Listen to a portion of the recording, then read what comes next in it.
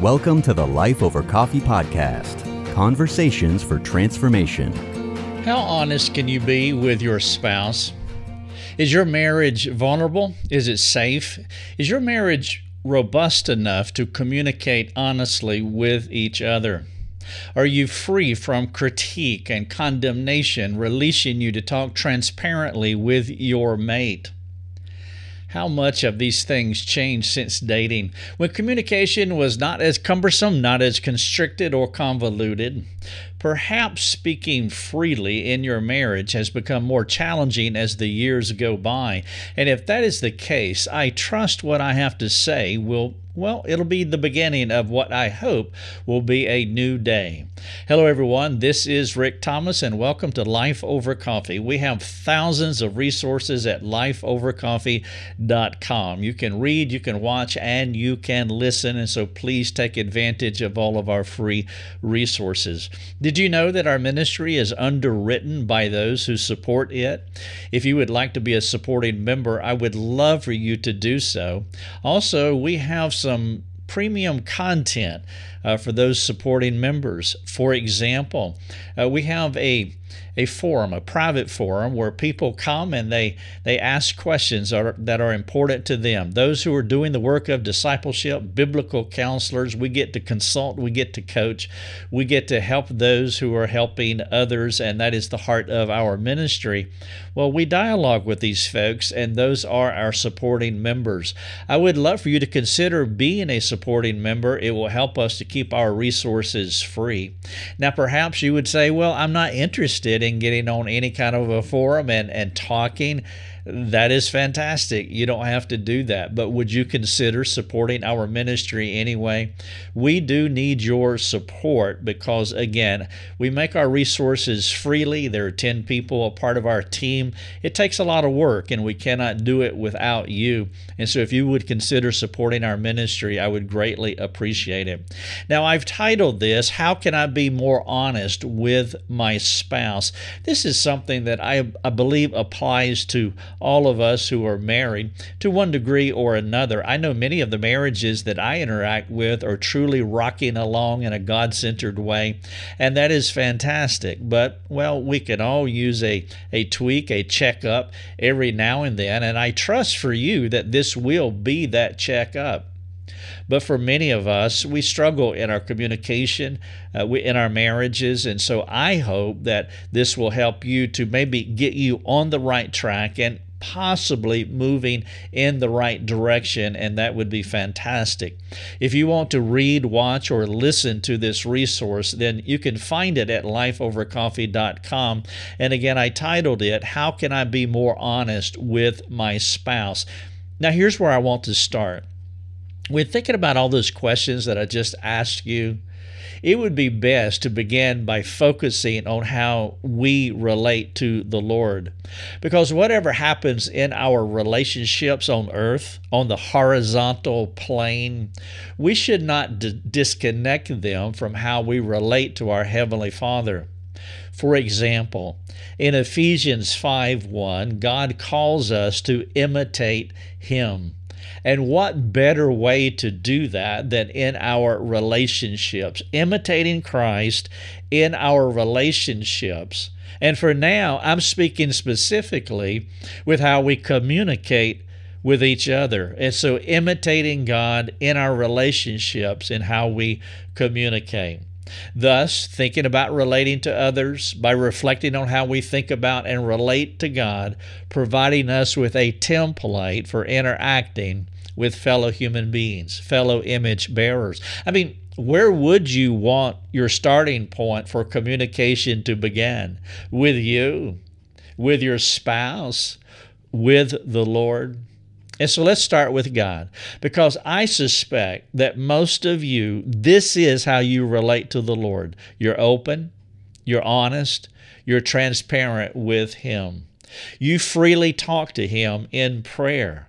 This is your relationship with God. This is why you want to start thinking about Him and then imitating Him in your horizontal relationships.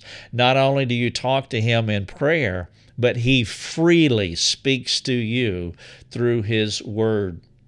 In Ephesians 2:14, it says this, "For he himself is our peace, who has made us both one and has broken down in his flesh the dividing wall of hostility." Although your relationship with God is not perfect, and mine is not perfect either, because we are not perfect, but we are maturing in our relationship with Him, and that forms the foundation for how we relate to others. And so your Heavenly Father teaches you how to engage others, even if those relationships within your horizontal sphere are complicated. Maybe, if they are complicated, perhaps recalling how your hostile relationship with God before He regenerated you, as you think about that, I do, what I was like for a quarter of a century, 25 years, there was a hostile relationship between God and me. And as I think about how He imposed Himself into my life, He came to me, that helps to reset the stage for talking with other people. God is the hostility remover who enables us to enjoy peace with Him and with others. We only export what He has freely given to us. And I know many of you, I can hear some of you saying right now, "Rick, you're crazy. That's impossible. You don't know my spouse."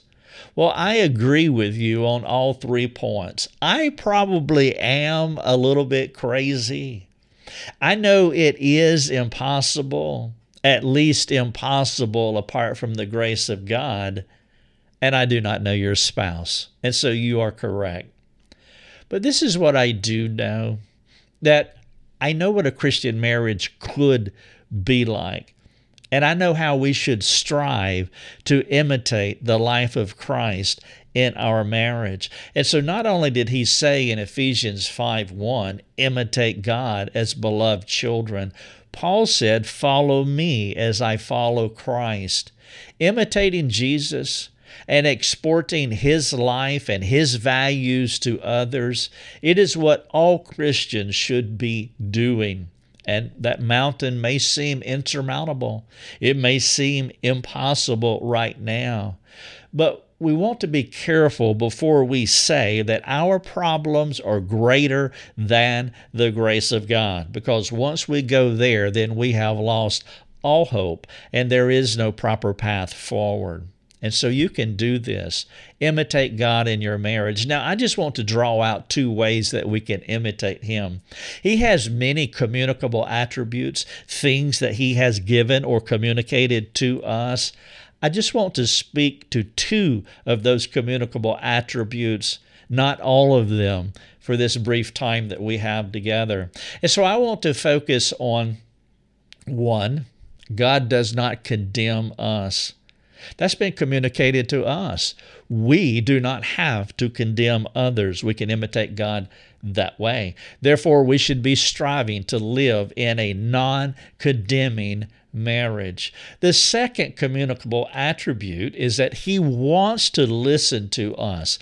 God is an invitational God where He wants to hear us. He appeals to us to pray. Therefore, we should be quick to listen to our spouses.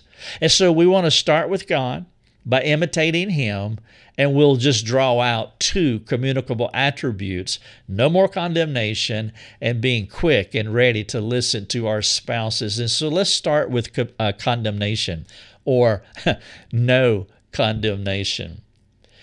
Paul said in Romans 8:1, you're so familiar with this, he says, there is therefore now no condemnation for those who are in Christ Jesus.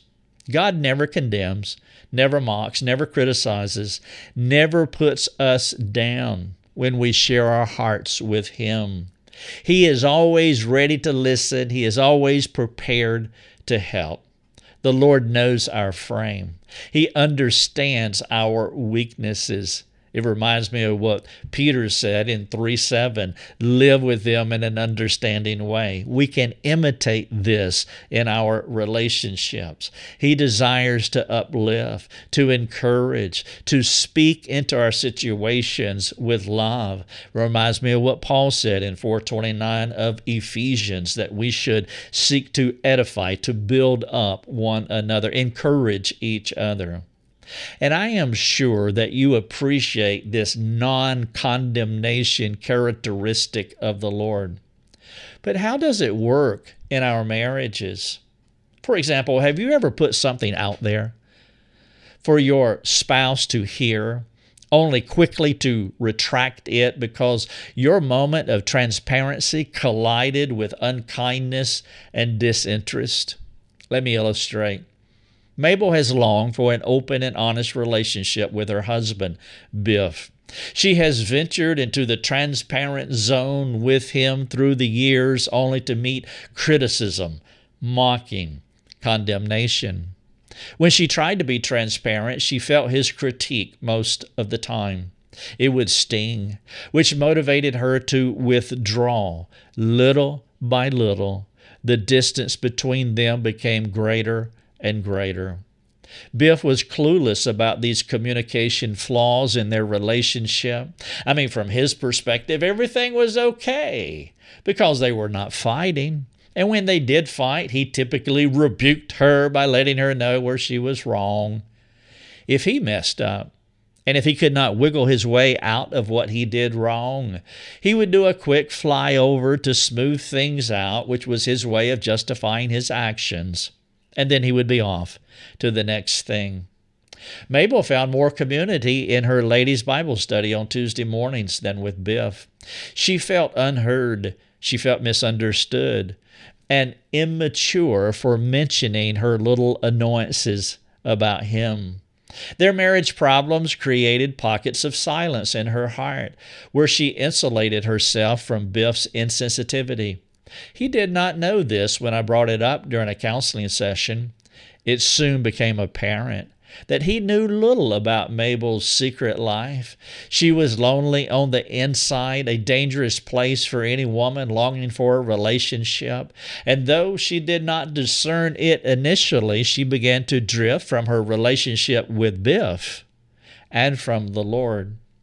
Facebook, other social media platforms, texting, and the Bible study were her primary communication substitutes. She was aware of the growing bitterness in her heart, but she felt trapped in her marriage. Though she had resigned herself to this is the way it will always be, she did not like how things were. She was not only vulnerable to the alluring temptations of Facebook, texting, and her Bible study, but she was unwittingly open to any caring male relationship. Mabel and Biff had drifted from the goal of being open and honest with each other. But it was worse than that. They were heading in opposite directions. After the children leave the house and Biff retires, it will be difficult for them to stay married, unless Biff finds a hobby. And Mabel continues her Facebook fascination. Being together will be one long silence until death gives Mabel the freedom that she so desires. As you think through any condemnation aspects that might be in your marriage, perhaps these questions will apply, and perhaps you can implement them. I trust that your marriage is at the place to where you can talk about these things. If not, I would appeal to you to find a friend, a competent friend who has the courage. They won't rubber stamp you, they won't commiserate, but they will have the courage and compassion to speak into your life if you cannot ask these questions between husband and wife. And even though I was illustrating Mabel's strained relationship with Biff, these questions apply to both genders, male or female. Question 1, when your spouse shares their heart with you, is your posture inviting and desirous to learn more? How would you answer that question? And what does your answer reflect, or how does it reflect on your marriage? Number 2, Are you quick to answer, or are you ready to listen while asking clarifying questions so that you can understand what your spouse is saying? Number 3, how often do you ask your spouse about their secret thoughts? Do you seek to explore them with your spouse? I mean, you want to continue to move into greater and greater transparency. You're not transparent when you first meet in a dating relationship, and you're not completely transparent when you get married and even 10 years later.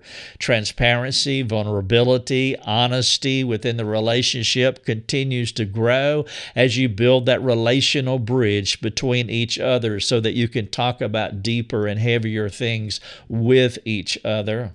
And so therefore, there can be pockets of silence in the relationship, and you want to grow to where you can talk about those things that were previously secret thoughts. Do you see your spouse as an inexhaustible discovery to enjoy, or as an exhausting human being to endure? Do your spouse's weaknesses get on your nerves? How are you discipling your spouse through those imperfections? And so I'm talking about condemnation, and if you are a critical, condemning person when you interact with your spouse, he or she will start shutting down. The drift will be on. The space will grow apart. You will not be growing together. And so these questions are essential. And again, if you can't ask them of each other, I would appeal to you to get with a man, a husband, get with another man, a wife, get with another lady, and begin to work through these things so that you can sculpt a game plan so that you can start that process of moving closer together. I realize that some of you will be so far apart that you will have to have that third-party intervention. That's fine. That's just where your starting point is. And if that's where it is, at least get started there. For the rest of you, I hope that you can talk about what I'm sharing here between husband and wife, and that is your starting point so that you can continue to grow together. And so one of the ways that we can imitate God in our relationship, one of the communicable attributes that we have, one of the communicable characteristics of God is that there is no more condemnation.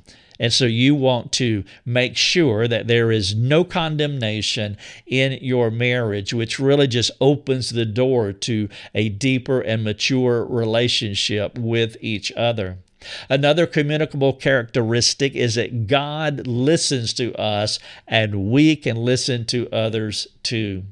In Philippians 2:3, it says, "Do nothing from rivalry or conceit, but in humility count others more significant than yourselves." That your spouse is more significant than you, and this is how Jesus treats us. He is so dialed in on us that he esteems us more than he esteems himself, which we see acted out on Adam's tree. And so this second aspect of imitating Jesus in our marriages focuses on Christ's lack of self-interest. In fact, I would encourage you to read all of chapter 2 of Philippians as he talks about this other esteeming Christ.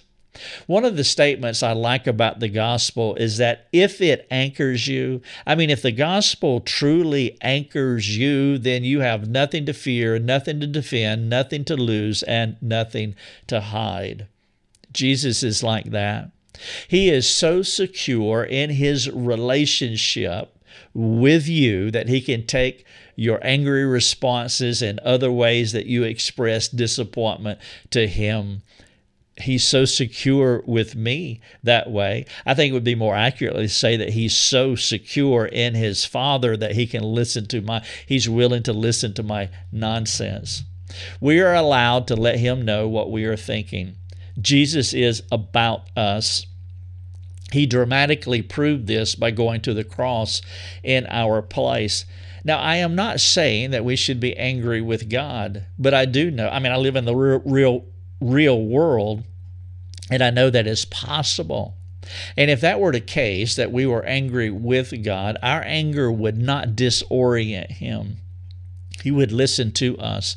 He would love us in response. That is the kind of love husbands and wives should imitate to each other and should enjoy between each other. Unfortunately, that is not always the case. Sometimes those pockets of silence are real and they are there.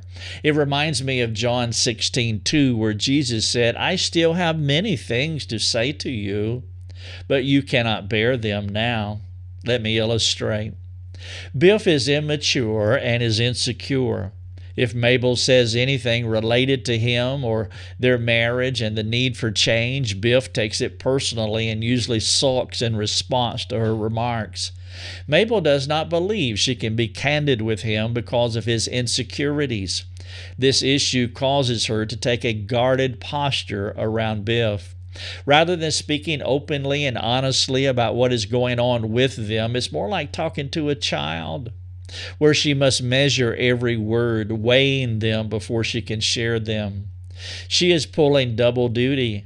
Not only does she have to care for her soul, but she also has to care for her husband. She has to grow him up before he can contribute to their mutual marital sanctification. She tries not to be self-righteous about it, but it is hard.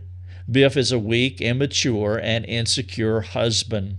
He does not process things through a scriptural lens. He interprets stuff through his past personal experiences and hurts. You see, his dad was a mean and condemning man who was a significant adverse shaping influence on Biff's life. It is important that Mabel understands this long-term shaping influence that became a habituation way before she ever met him. Biff's problems did not start with her, as none of our issues start with our spouses. We bring that baggage into our marriage. Whenever anyone says anything negative to Biff, he becomes defensive and argumentative and feels the need to justify himself or to retaliate. These reactions make Biff a tedious man, which weighs heavy on Mabel's soul. She grows weary of being around him because of his deep fear of man problems. There is ongoing, seemingly unresolvable inequitableness in their relationship. You could say it's similar to a college student married to an 8th grader. Biff is so different from Christ. He esteems himself more than his wife, which disables him from being Christ to her. And so I'm talking about two communicable characteristics of the Lord. One is no more condemnation. We don't want to be condemning. And two, we want to listen because God listens to us. And so with listening in mind, I have some questions for you. The first one is, are you mature enough to listen to your spouse without feeling threatened by your spouse? Now, if you are not, how do you need to change? And specifically, what is your plan to change? Question number 2. Will you filter what your spouse says through the lens of Scripture rather than your personal experience, especially if you had such an adverse, horrific childhood, a relationship like in Biff's case with his dad that he brought into his marriage? He has to learn to filter what his spouse says through the lens of Scripture. Let the Scripture be his interpretive grid. What does it mean to do this? To let Scripture be your interpretive filter rather than your personal experience? Would you spend time wrestling with God and seeking a competent friend to teach you how to do this if you need that teaching? Will you embrace and engage your spouse's words from a position of God's strength rather than through your weaknesses? You see, understanding self-reliance versus God-reliance is essential. Biff is relying on himself. He's relying on his past life, his past experience, and that forms the filter through which he listens to his spouse. He needs to learn to trust God, to rely on Him. He needs to know the differences and learn how to rely on God rather than himself. How will you reflect upon that question? How would you apply it to your life?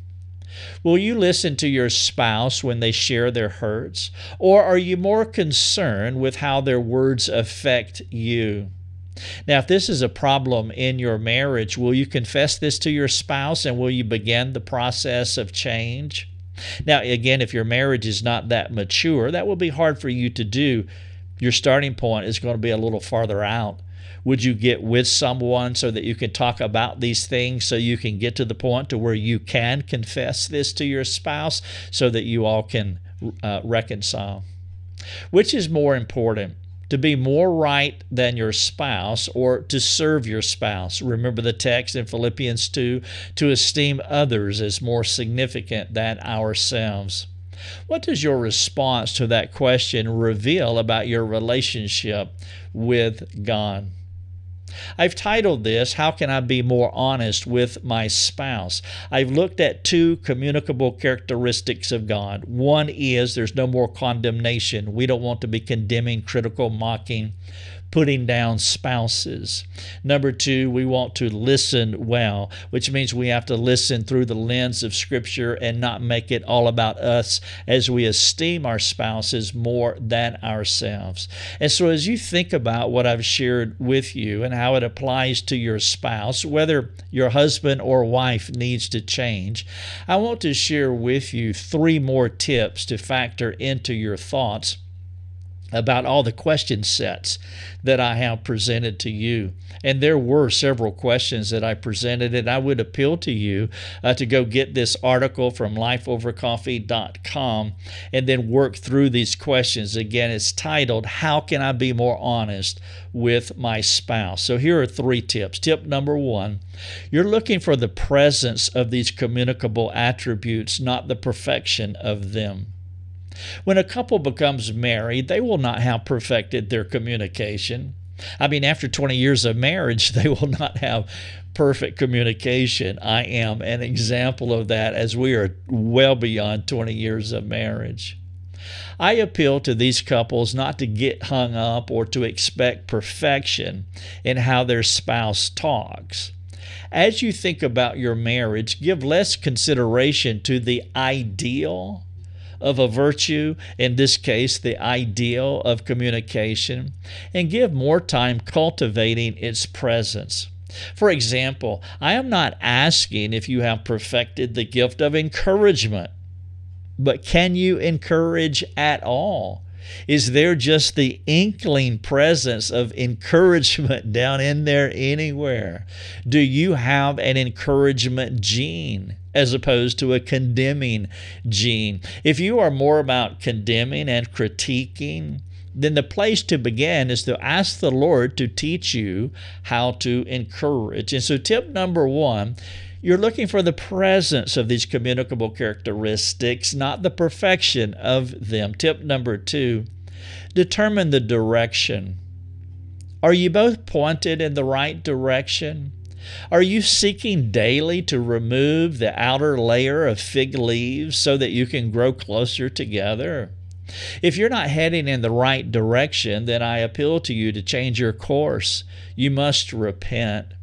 You do not have to go through your marriage problems alone. I mean, they may not change, they may not reach the perfection of what you desire, but you can surround yourself with a loving, caring, and competent community to hold you accountable while experiencing encouragement in the journey.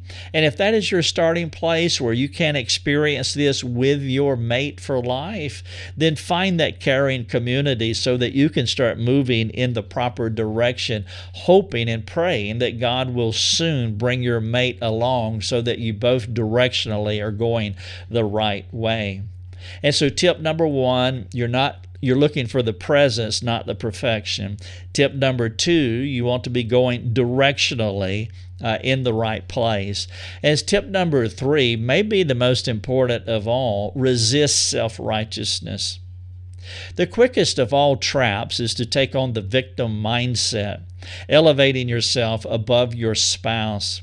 Typically, the victim will have a sanctified morality that blinds them through their self-righteousness and harsh responses to their spouse. Now, I'm not speaking of physically harmful marriages in what I'm presenting to you. I am actually talking about regular run-of-the-mill marriage problems, not physically harmful ones, for example.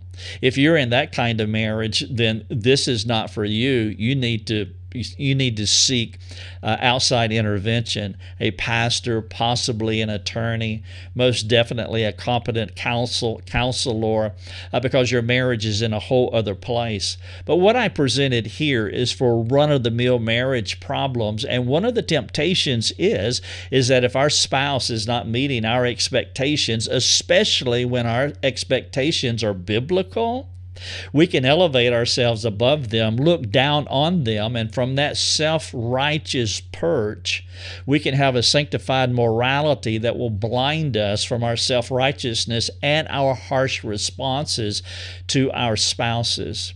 It's essential that the struggling spouse, the person with an unchanging mate, that they insist that their friends be honest with how they perceive them. The hurting spouse must be open to their friends' courageous and compassionate correctives, or they will fall into the victim trap, sanitizing their anger responses and complicating the already struggling marriage. And so those are 3 tips. First, you're looking for the presence of these things, not the perfection. Second, you want to make sure you're going directionally in the right place, even if it's just you alone in the beginning. And then number 3, guard against self-righteousness, which comes with the victim mindset. Now, finally, I mentioned 2 ways that we can imitate the Lord in our marriages: no condemnation and listening well. What other communicable attributes of God can you imitate in your marriage to make it more Christ-like? Will you discuss these things with your spouse? And will you make these talks part of your times of reflection as you go on a date, for example? And that you continue to reflect on these things together until they become Christocentric habituations. And again, if you're unable to have these talks with your spouse, will you find that competent, courageous, and compassionate friend to walk with you for this season, hoping that the goal ultimately will be that you will be able to walk with your spouse and you can install these Christocentric habituations in your marriage. If you want to read this, please go to lifeovercoffee.com. How can I be more honest with my spouse?